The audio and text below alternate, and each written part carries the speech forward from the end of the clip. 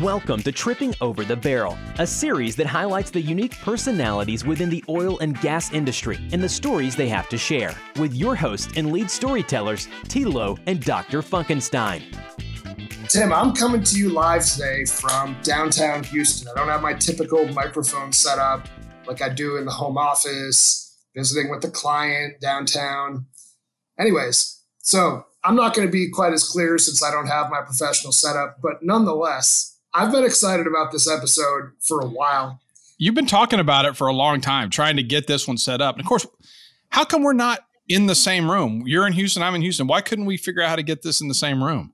I think we sort of talked about the Wildcatters guys aren't working right now. I think they're sort of just chillaxing. Oh, they're coming down after the Evolve conference, which was incredible. And Jason, I think you attended that a little bit too. I thought it was really impressive what they put together. So shout out to the boys for that. Anyways, Jason Olbixson and Amanda Stevens.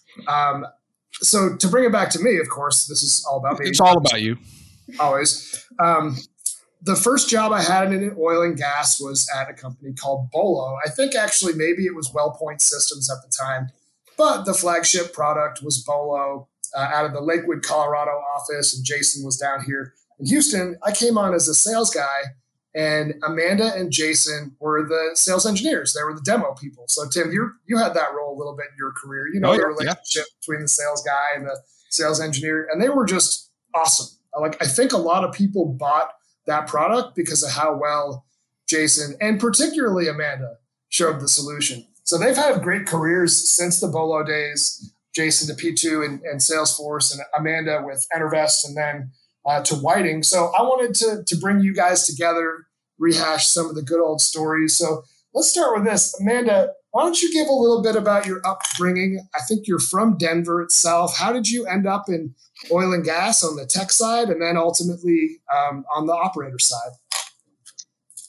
You're correct. I grew up in Denver, and I had a job in high school, and the contact person who I worked with, his wife worked at a company called Cody Energy.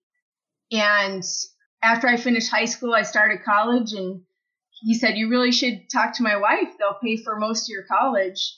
So I went to work for Cody Energy, who happened to be one of the first BOLO clients. At that time, it was called Gee Whiz. Well, I didn't know that. That's cool. Wow. Had some great mentors there who taught me all about the industry and a lot about BOLO and the technical side of it. And then a couple jobs later, Gee Whiz / BOLO was hiring. And I think there were 7 people at the company at that time. And wow. I was able to just start from the ground up. It was a lot of fun. Oh, that's fantastic. So you wrote it out basically until P2 acquired BOLO, and then immediately some of the BOLO customers were like, "We want to hire you." Right. I mean, we learned, it was almost something you learned as a child to hate P2. So even though P2 is a good company, in my brain, I just thought there's no way I can go work for them. And fortunately had some good contacts at Enervest, and they were able to take care of me. Yeah, that's awesome. Yeah, I remember seeing you on some early Monday morning flights headed down to Houston, both of us, 5 a.m., all bleary-eyed. I'm like, "Oh, Amanda, yeah. Both of us going to work in some capacity." But no, those days were fun and certainly miss it. So, Jason, how about you, man? You're the, the Prince of Sugarland, something like that? Something like that. Yeah, grew up in Sugarland, been in Houston my whole life. My move into the industry is probably not quite as exciting. I graduated from college, needed a job, and someone was hiring. So that was it. And the someone was Unical, who has since been bought by Chevron. So that's how I got into the industry. Probably most everyone in Houston in some capacity touches the industry. Worked for an operator for about 3 years as a production accountant and a revenue accountant. And quickly realized that's not what I wanted to do with my life, specifically being a revenue accountant at a big company is a pretty tough gig. So I think I looked at the PASH website, maybe, Petroleum Accounting Society of Houston, And I think there was an advertisement for BOLO, someone that knew production accounting, because they were launching a production accounting system. I applied, and I think Amanda was my first boss when I joined as a consultant. Nice. So I think I flew to Denver and went through the hiring process with Amanda, Mike Williamson, and a few other folks. So I've been in technology sales for oil and gas ever since, never looked back. I think the dark side, the sales dark side, is a lot more fun than, in my opinion, than being kind of a back office revenue accountant. Yeah, you won't get that argument from us. Yeah, completely agree. So, Jason, you mentioned Unical and you're from Sugar Land. So did you work in that office in Sugar Land? I did. And it was funny. Yeah, that big office out in Sugar Land. And my mom, she worked in an office right across the freeway, and she kind of overlooked me. And I'll never forget, one day we did, the safety is real important for an operator. They do the drills of like fire drill, and they did the alarm, and we all mustered in the parking lot. And my mom could see me. So we didn't have cell phones at the time. I'm dating myself. But I got back to my office and I had like 10 messages from my mom. Is everything okay? What's going on? Is there a fire? So I was pretty close to home and really enjoyed kind of hovering around the Sugar Land area for a while. That's pretty cool. Now, funny thing about that office building, I'm just going to tell an aside story. When you look down on it, it's actually in the shape of an oil derrick. They built it specifically in the shape of an oil derrick. So laying on its side, it's slanted just the same way. And if you look at the emergency exit map that you had to use, Jason, it is an oil derrick laying on its side. It's pretty cool. I didn't know that, and I worked there. That's cool. Good to know. Yeah, this is fun. I'm smiling ear to ear. So, I mean, Amanda, you said something that resonated with me, and it's so true. You were pretty young then too. I think I was even a little bit younger, but I was so conditioned to be like, competitive, and P2 was just the enemy. So when the rumors started to happen that it was going to be P2, and all we wanted to do was beat Excalibur every single day. That's why we went to work. Our product's a million times better, even though they're very similar solutions. When that started to become the rumor, I'm like, I can't do it. And Tim, you and I started talking around that time. I'm like, this seems like a nice soft landing. I don't have to worry about fighting for my job or going over there and sleeping with the enemy, proverbially. So that was something else, really. But it's amazing how emotional we get. It's amazing how emotional we get over going to the competitor. I mean, we had a whole show on this. I don't know, episode 5 or 6 where we were talking about this, but I had the same thing when I was with Schlumberger, thinking about going in to see a Halliburton office. That was very difficult. You can't do that. But Amanda and Jeremy, I think you guys forgot to call me or something, because I stuck around for a while, so I didn't get the memo. So we were all jumping ship. You were the loyal guy. We didn't think we needed a memo. We just all knew. Oh man, no. So wow, I didn't realize the whole Jason Amanda connection. So she sort of trained you on BOLO and how that all worked. And then ultimately you became, kind of one of the ace demo guys yourself, Jason. That's me. Did you guys have different specialties? Like, it seemed like both of you could sort of show the end-to-end system, but was there areas that one of you was stronger at than the other one, or had a weakness that the other one could cover up?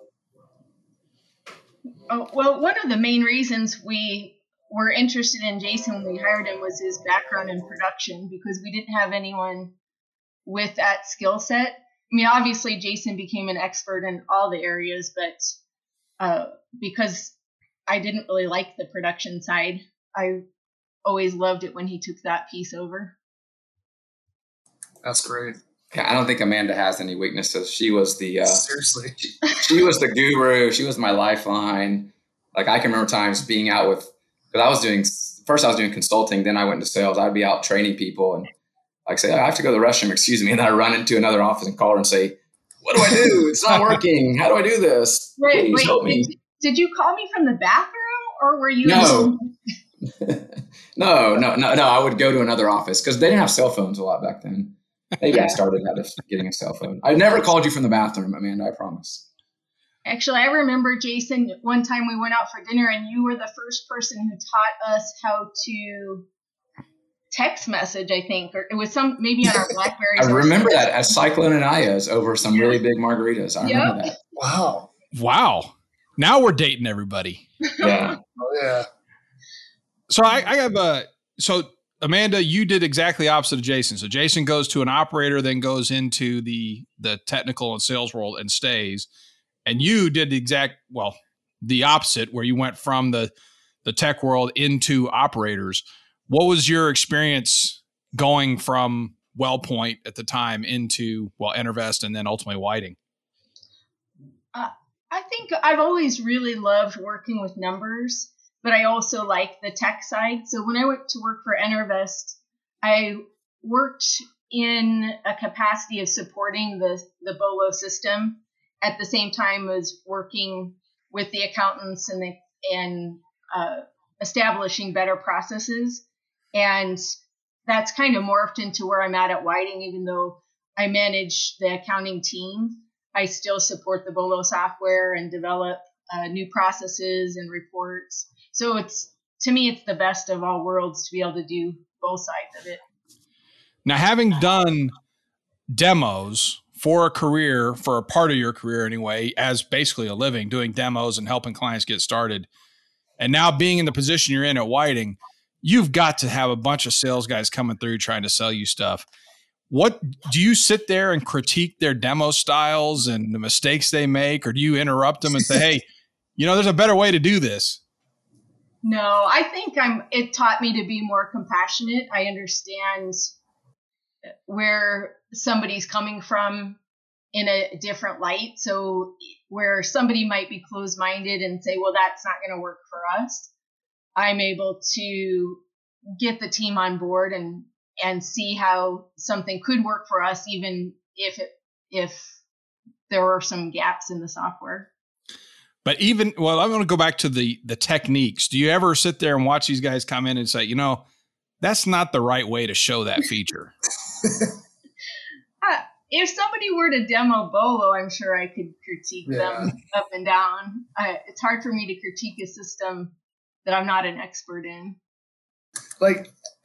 I've said this numerous times, probably even on this podcast, but one of the fortuitous advantages that I had in my career was the P2 acquisition of BOLO, because then people like Amanda and Carrie and Jennifer Bullock and others ended up at Whiting. Rick Rail went to Bonanza Creek. Al went to Vanguard, which is now Grizzly. So all of a sudden, I had these unbelievable contacts at a point when oil prices were still pretty high and tech was really emerging in the space. So the ability to not only get meetings, but then have someone, like Amanda said, have compassion on the other side of the table was awesome. So I knew if they were calling, they weren't just going to kick tires and waste time. They actually wanted to do business. So I've always appreciated that sort of lifeline. So Jason, I remember when you actually left P2, because they loved you. Everybody loved working with Jason, one of my favorite colleagues really of all time. And I'll tell a story about that in a minute. But Jason, you went to Salesforce at a point where they really didn't have much with oil and gas. I want to say 2013, 2014, something like that. Yeah, they were just building the practice at the time. And I was actually doing sales operations, which I was running sales operations, and the demo team rolled up into that at P2 at that time.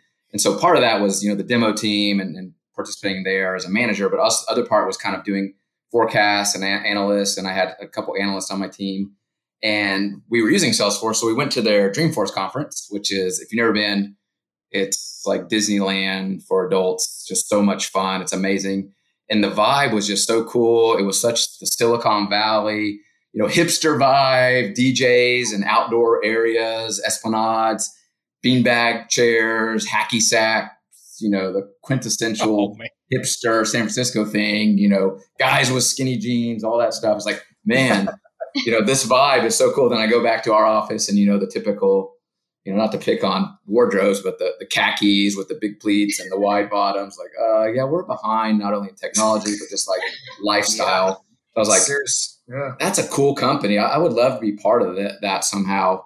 And then someone that we worked with at Oracle went over to start their practice, a guy named Matt Pittner, and P2 had an Oracle application. So we worked rather closely with him. And I didn't even know him. I just knew of him. And he started the oil and gas practice. And about 6 months later, they posted for a solution engineer.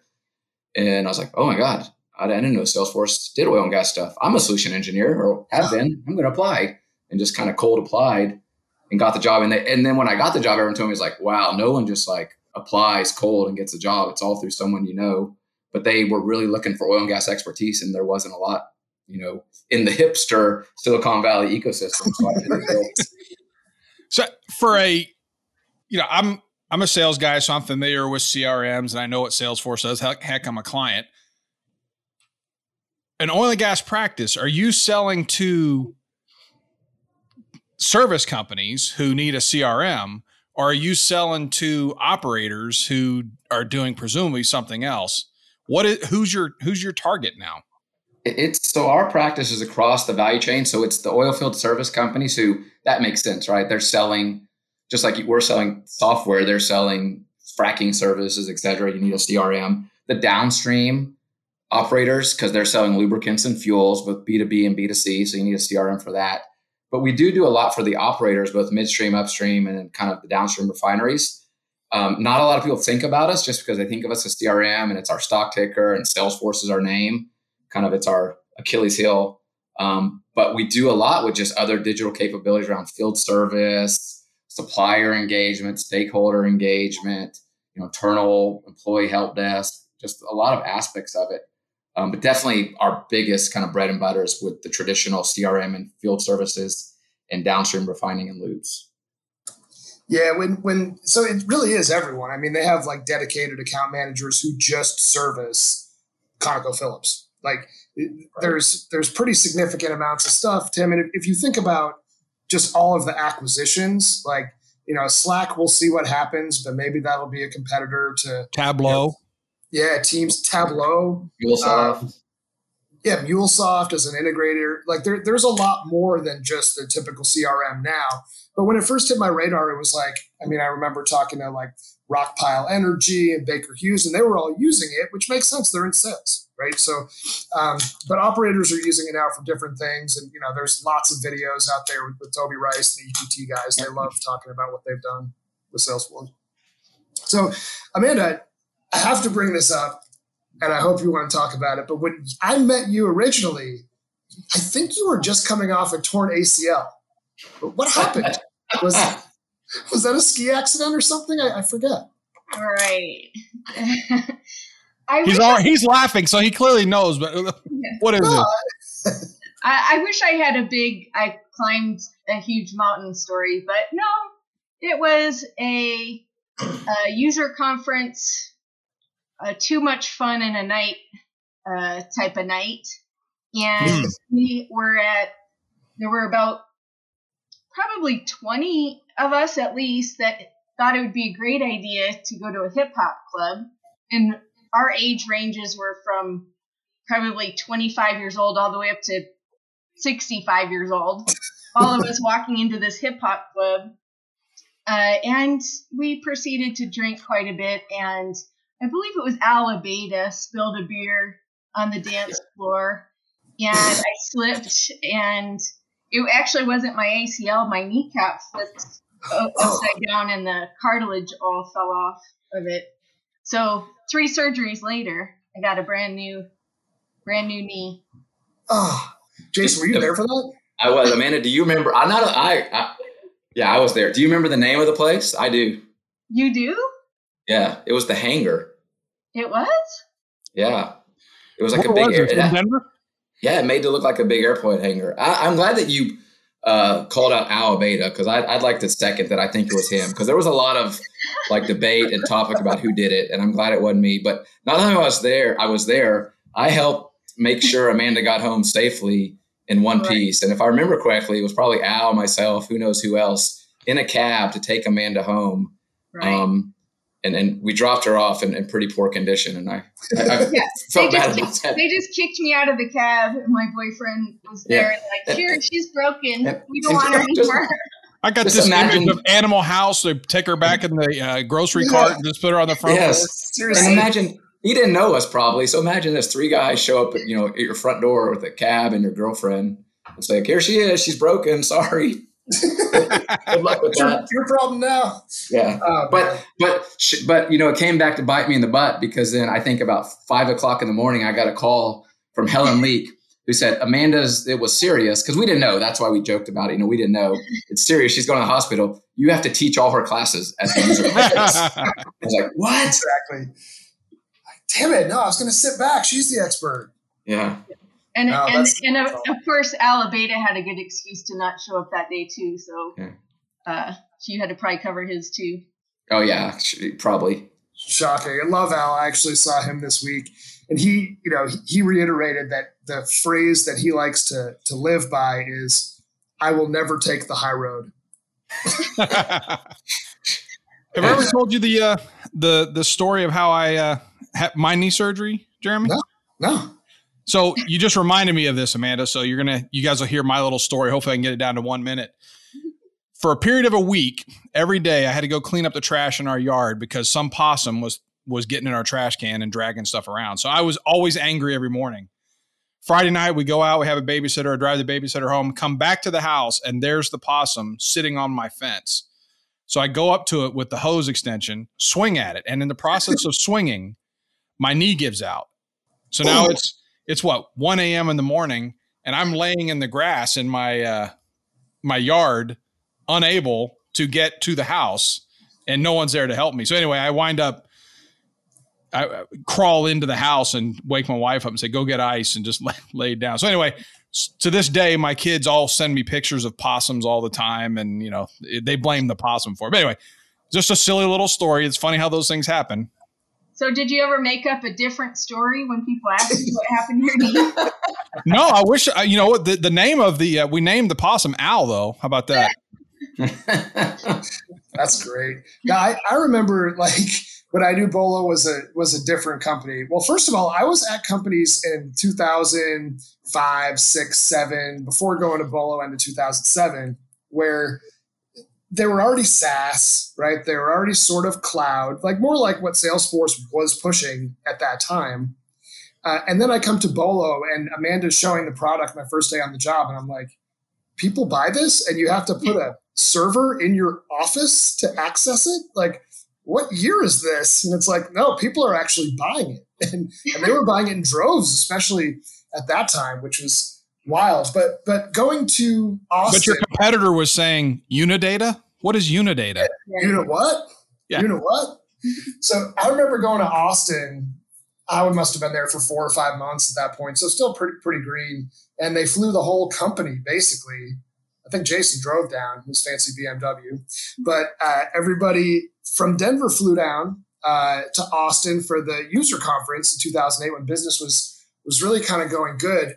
And that first night, I think everybody was out big time at the bar. And there were women dancing on the bar, right? There was wheelbarrow races with the VP of services. And I'm like, this place is different, man. This place is different. You guys remember that?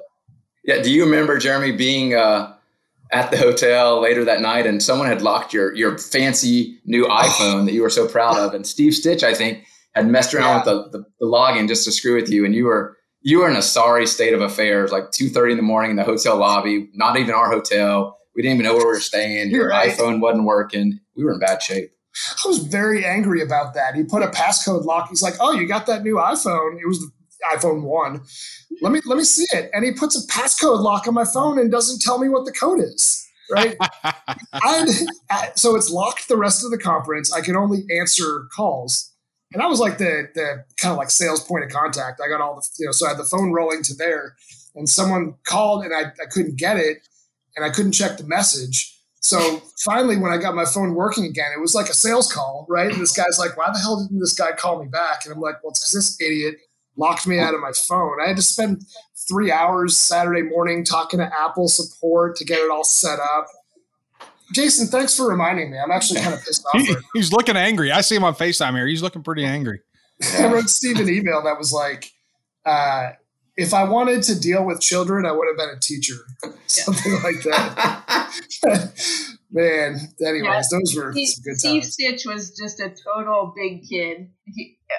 That guy's was the most he was a nice guy, but very, very immature. Everything was an all-nighter with him. Do you remember that? He'd have something to do and he'd like just stay up all night and wait to the very end like he's still in college. Every time he's like, yeah, I pulled an all-nighter getting ready for this presentation. It's like, why? You don't need to do that. That was. I remember specifically with him, he was with Phil Pilgrim. Remember that name? Mm-hmm. Yep. So he and Phil were, I think, in Tulsa or something like that to demo to some like unit or somebody who's like been around for 100 years type of thing. And Steve's like, hey, listen, like we got to wear ties. Phil's like, oh, I was just going to wear a tight, golf shirt like I always do. He's like, no, we have to like get whatever. So they went to Walmart and Steve's like, I got it. I'm the sales guy. I'll pick out your tie. So he buys a tie with the Playboy logo all over it, right? like speckled on it. And they sit in the car. He's like, here's your tie. And he's like, Phil turned completely white. He's like, I'm just kidding. And gave him a normal tie to wear. That's funny. I never heard that. That is funny. That was just Steve though, You guys remember the guy who did push-ups in the office and then we have to go there, huh? I'm curious what you guys remember about that because that was nuts. I remember we were a little bit nervous about it at the time. Definitely. Looking back on it, it's funny, but we thought that guy was crazy. We had no idea what he was going to start doing because it was like he was on some sort of drug. Well, we got to tell a little bit of the backstory on why he was doing the push-ups, though, don't we? I forget. I mean, so this was at a point, BOLO had a lot of growth in 2008. So like most companies do, let's just throw more sales guys at it. So they're trying to divide up territories and it's looking like the new guy's not going to get much. So some sort of, I don't know, these guys are starting to go back and forth, Steve and the other dude, and it's getting tense. You can tell. So I think Steve came over and intentionally was like rustling through the contracts cabinet. Remember where that was in the Lakewood office? Yeah. A huge file cabinet with all the contracts. He's kind of messing around and Steve says something and he's like, just trying to get under his skin. He's like, man, you're a pinhead. The guy's like, pinhead? Well, you're a fucking dickhead. He's like, what? So anyways, he said something like, I don't like you. I hope you lose your job. I'm going to tell HR that you just called me a dickhead, right? Then all of a sudden the new guy starts doing push-ups on the ground. And of course, this is right outside of Mandy's office in HR, right? Like strategically located so that she had to hear all of it. Before I knew it, all of a sudden people are like, the cops are here. Why push-ups? Was he trying to relax or pump himself up? I think it's pumping himself up for a fight or something. No. As you guys know, I also know this gentleman. And when he gets that, it's a way of self-control. He's actually trying to take the energy away from something more interesting. Oh God. Well, that's good to know. We didn't know that at the time. That's what a psychiatrist recommended. It's great.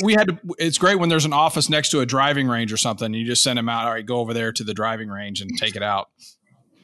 That was one of the more eventful days. And it was a Friday. I had friends come into town and I think I only took a half day. But of course I take a half day on the day where everyone's reaching out to me. Dude, did you hear what happened? There was almost a fight. The cops came. I'm like, I'm just trying to hang out with my friends who are here from the East Coast. Like, leave me alone.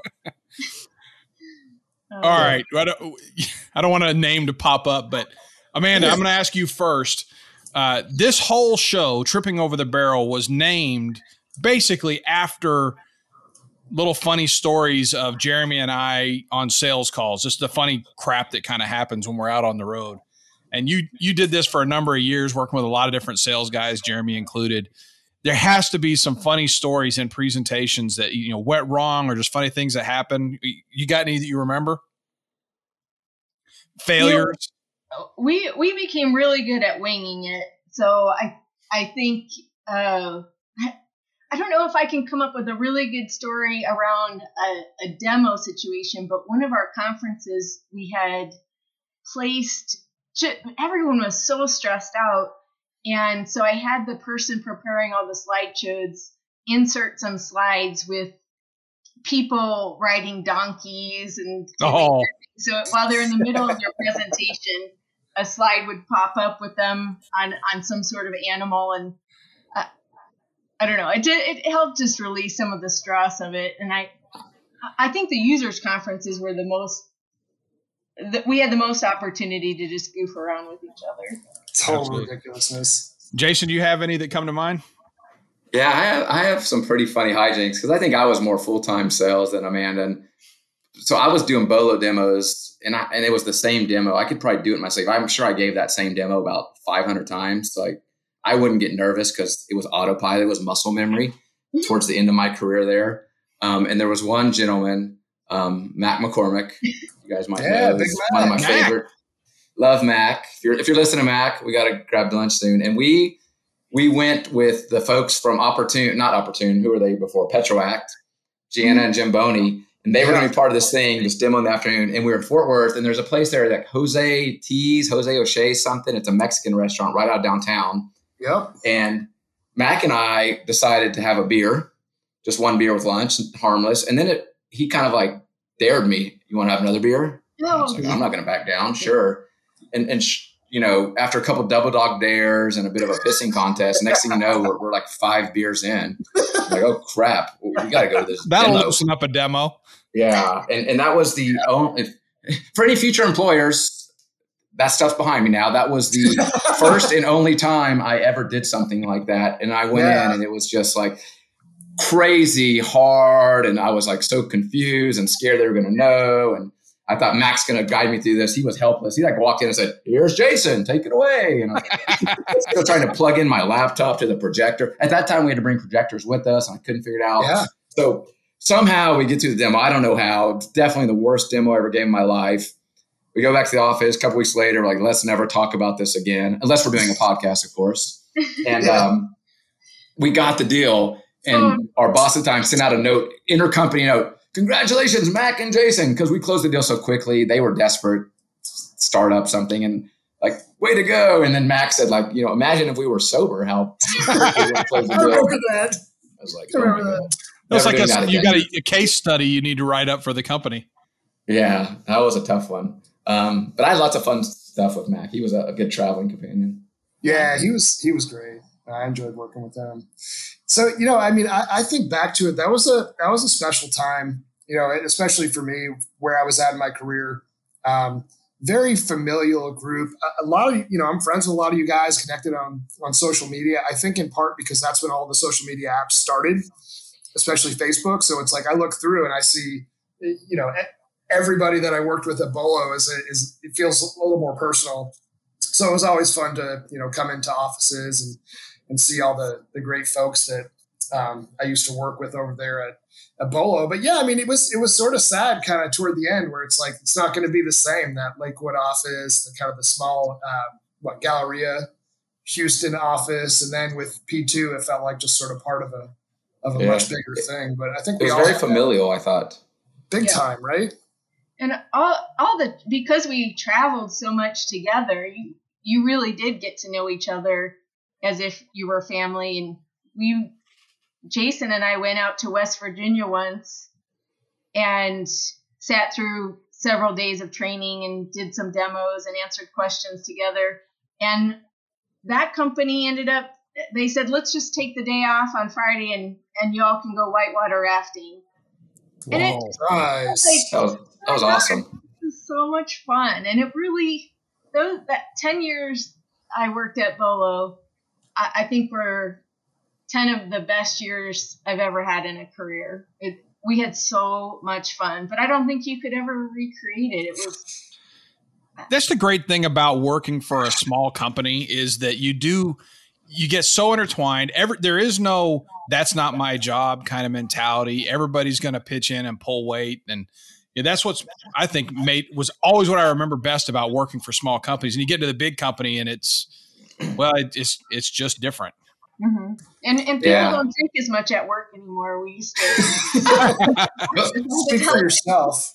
Despite that comment, I would want to say I really think it has to do with the people. And Amanda, not to get too schmaltzy, but Amanda was kind of a leader in that office. Sure. And she really made it fun. I think her personality, Amanda, you really made it fun and enjoyable. I think that kind of permeated that with you and Helen and others that really had just fun, kind of good sense of culture and spirit about you. Yeah, I'm glad you mentioned Helen because I'll never forget I loved Helen, and I think her dad passed at that time. I got married at the time. Jason gave me some good advice. I kind of invited Jason and Mac. We're having some quarterly business review type meeting, and I sort of in passing over a drink invited them to my bachelor party in Vegas. And Jason pulled me aside. He goes, "Hey, listen, it might be kind of a career limiting move to do that. So I would recommend that you just pretend you never asked us." I'm like, good advice, Jay. But no, back to Helen. She was special and really did a lot for me in my career at a time when I really could have used it. And I'll never forget my first NAPE came down here in February 2008. And at the end of the conference, it's sort of awkward. I just met this woman, right? She's a little bit older. So like when I'm about to leave, I got my bag with me. I put out my hand to shake her hand, and she goes, no, we do hugs here. And gave me a hug, and I went on my way. And that was Helen, and that was just kind of BOLO, Yeah. She was our mama bird. She made sure we had what we needed. I remember one time 3 of us flew into Houston, or we were in Houston, or in any case, 3 of us from Denver were in Houston, and there was a torrential downpour. In Houston? And I was trying to get back to the Galleria from downtown, and all the highways were shut down, and Cheryl and Sue were coming in. All 3 of us, we didn't have iPhones, so we didn't know if the highway was shut down, I didn't know a back way. So I was on the phone with Helen. She was trying to tell me where to drive, and then she was on the phone with Cheryl telling her which hotel to stay at because Cheryl couldn't get anywhere. I mean, she just took care of us. That was just one example of hundreds. She was like a mom. She would call me sometimes, like we were both going to Denver and she was on the earlier flight and I was on the later flight. She would call me and say, "I just want you to know the parking was really bad and the lines are really long. You should probably leave 30 minutes early." She'd always do stuff like that. Yeah. She's just such a good heart. I gave my notice and she teared up a little bit. It was like that. But did she drag my name through the mud then after that? I mean, she got it. Once I told her the numbers that they were offering, she's like, "Oh, no, go take that job." So I overpaid you? Wait a minute. Maybe, I overpaid you? Oh. Maybe not. That was a blast. Well, I wanted to thank both you guys for coming on. This is a special episode, particularly for me. And it's been awesome to watch both of you evolve in your careers. I mean, both of you in executive level leadership positions and publicly traded companies keep kicking ass. And thanks for coming on our podcast. It's great to meet you guys. Yeah, thank you. Thank you both. Thank you. Yeah, this has been fun. Fun walk down memory lane. Awesome. Yeah.